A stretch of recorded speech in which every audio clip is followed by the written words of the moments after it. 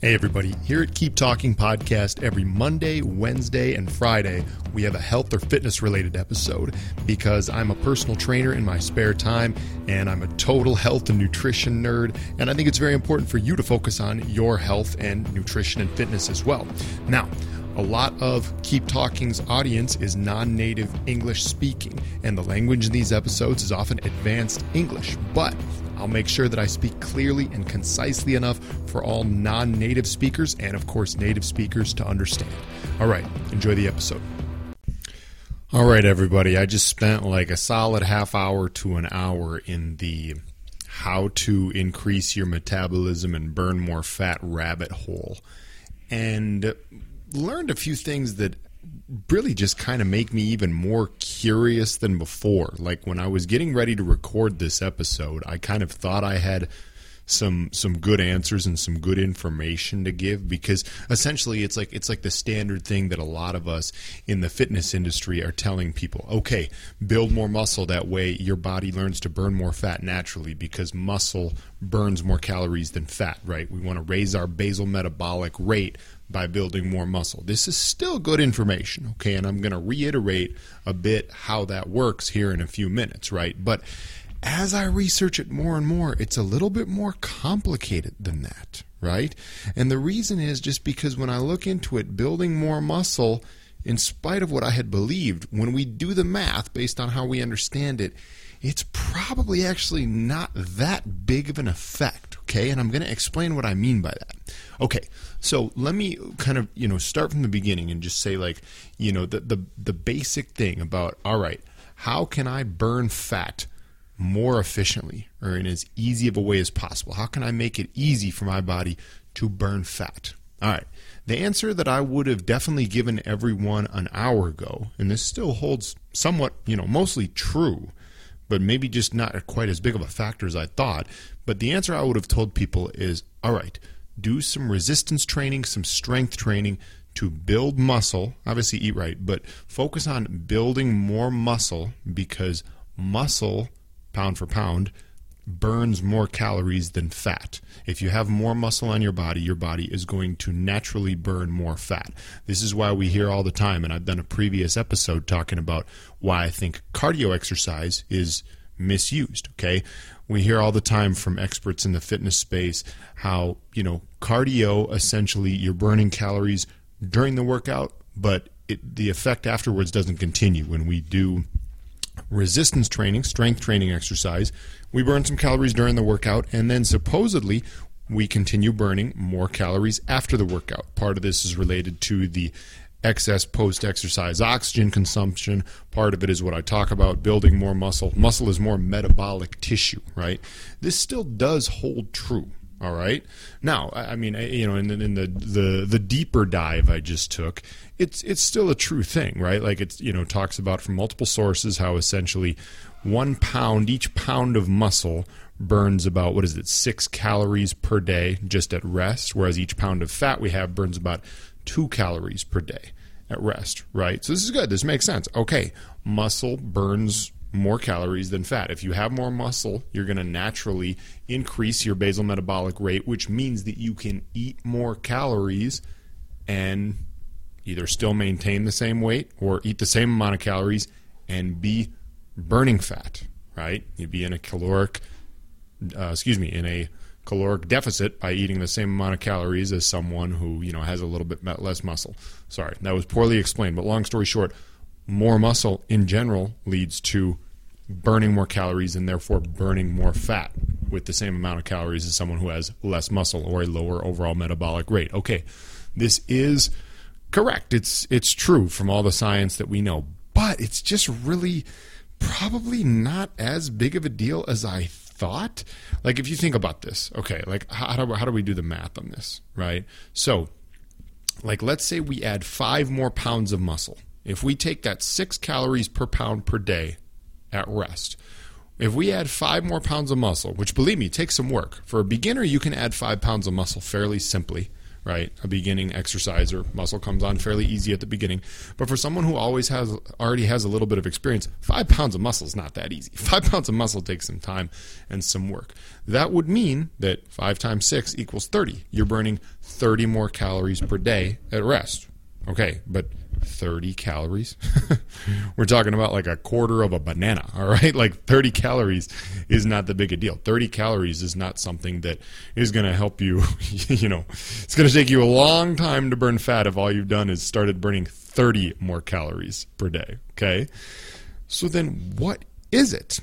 All right, I still stand by the idea that we should be doing resistance training. I mean, resistance training has tons of benefits, right? But it's clearly not just the fact that we are burning, we're gaining that additional muscle that apparently burns 6 calories per pound per day. Now, there is the excess post-exercise oxygen consumption, right? For example, they talk about how people who did a high-intensity interval training session, which is different. That's different than resistance training, but they burn an additional 200 calories in the 14 hours after the workout.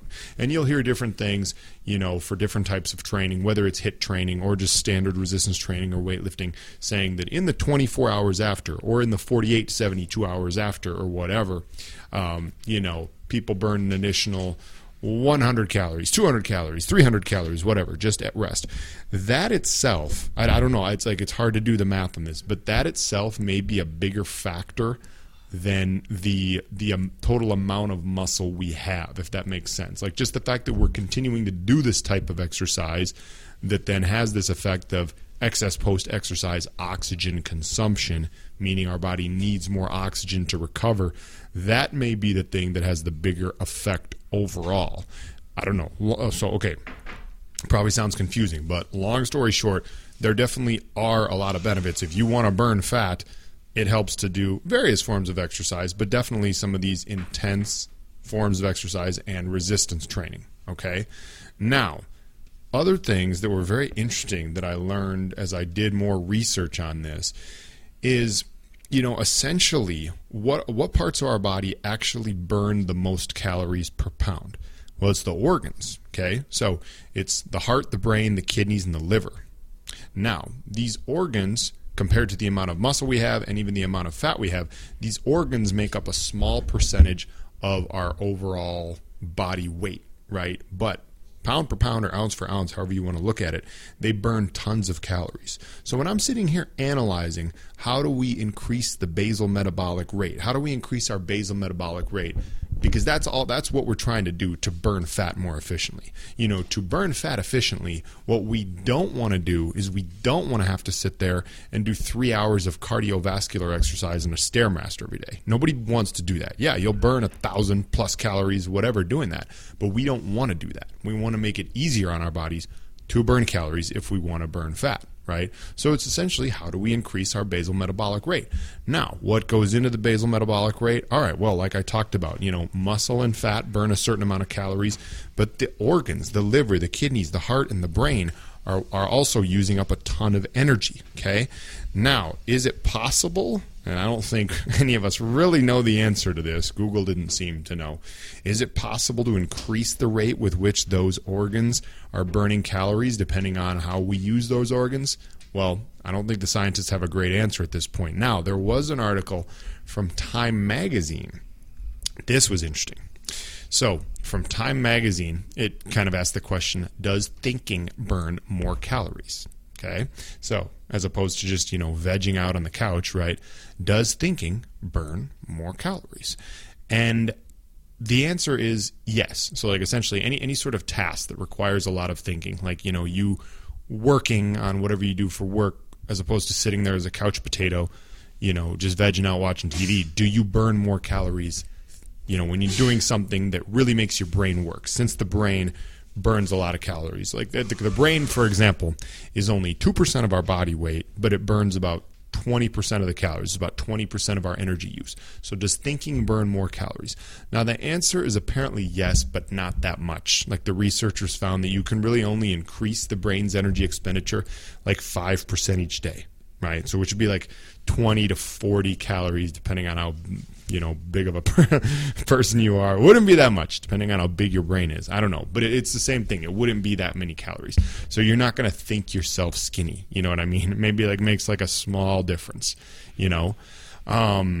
But it's just fascinating, because then I started asking myself, well, how has someone like me developed? I have a very high basal metabolic rate, or at least I burn a lot of calories on average. Like my caloric maintenance at, what the amount of calories I need to maintain my body weight is around 3,500 per day, maybe even close to 4,000.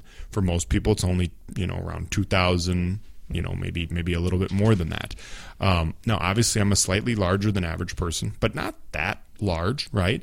The question is, why do some of us seem to have a faster metabolism, and why do some of us seem to have a slower metabolism? Now, genetics play a factor, and this is something we can't really change, obviously, and it's hard also to get numbers on how much of a factor. Other things that play a factor are, being exposed to like cold, maybe to heat.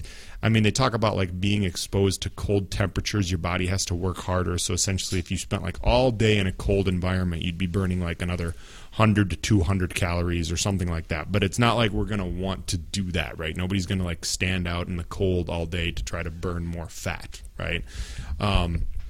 But one thing, and maybe I should have included this at the beginning, is, so let's talk about the different types of food. Let's talk about the thermic effect of food, right? Essentially what this is, all right, when we eat, like essentially about 10% of the calories our body uses, or the energy it uses, goes into food consumption, goes into digesting and breaking down food, right? So like essentially, if you eat 2,000 calories a day, that means I think it's around 200, maybe like 100, 150, 200 calories are used in the breaking down, in the digestion of that food. Now, a lot of it depends on which foods we eat, right? Protein, for example, has a much higher thermic effect. So protein is like 20 to 30% thermic effect, whereas fats is very low. It's like 0 to 3%, and carbs is like 5% or something like that. I'm getting these numbers from the National Institute of Health, so you know it's good. No, carbs is like 5 to 10%, it says. But anyway, so the point is, this makes sense when we ask the question of why do high protein diets help people burn fat if in a calorie deficit, or if trying to maintain muscle and burn fat, because essentially eating more protein has a higher thermic effect. Okay, so that means if you eat 1,000 calories and all of it's protein, theoretically your body is burning 200 to 300 just in digesting and absorbing all the protein. Okay, if you eat 1,000 calories of pure fat, now once again this is almost impossible to do because most food groups have some of both, but let's say you eat just fat, you sit there and do like I do and drink a half a bottle of olive oil, right, or something that's just pure fat. Okay, 1,000 calories, your body doesn't need to burn hardly any calories to digest and absorb that fat. Does that make sense? So this is why, to make a long story short, if you're looking to burn fat, you should put an emphasis on protein. Obviously, we need the protein to preserve our muscle, but then theoretically, our body's going to be burning more and more calories, comparatively, more calories compared to carbohydrates and fat when we eat the protein. So this is why you'll see people, fitness trainers, nutritionists will say, okay, if you want to maintain your muscle and drop fat, you need to be in a calorie deficit, eating 300, 400, 500 less calories than your maintenance every day, still doing some exercise, but keep your protein levels high. Now, how much protein should you be eating? Probably around like 1 gram of protein per pound of body weight, or for pound of target body weight. There's a distinction, I suppose, between the two, but just to keep it simple. So if you weigh 150 pounds, probably shoot for 150 grams of protein. Anyway, long story short, this is something I think all of us can focus on that does make a difference in how to burn fat with as little effort as possible. Just make protein the focus of your diet. I'm not saying every food you eat should be protein, but make sure you're getting enough protein, because the protein, not only does it help you preserve the muscle, but protein is burning calories and theoretically helping you burn fat more so than the carbohydrates and fats that you're eating. Okay? So I would still, like for most people, that's still the two biggest pieces of advice I would give. I would, in spite of all this rabbit hole and all this new information and math that makes things complicated, the two biggest pieces of advice that I would give at the end of this are still make sure you're doing on a regular basis, if not every day, close to every day, some form of resistance training or some form of exercise that stimulates the muscles. Okay, nothing against cardio, but resistance training or high intensity interval training is still probably better. Well, obviously to build muscle and for increasing our basal metabolic rate, which will help burn more fat. Okay, so it's doing some form of resistance training, doing maybe high intensity interval training. Doesn't necessarily need to be that much time, but do some form of that. Okay, and then make sure we focus on eating proteins because of the higher thermogenic effect. Now, other things, obviously, just moving around in general, having an active lifestyle, sure, that helps. That's not really the goal of this. The goal is to try to figure out, okay, how do we burn fat as easily as possible. But anyway, this was really interesting, and I know this was kind of a complicated episode. I feel like I wish I could simplify it more. But unfortunately, when you look at it, there are still things that just don't totally add up. That doesn't even really make sense. It's like, why are some people's metabolism so much higher than others? Like I said, how much does genetics play a role? I don't know.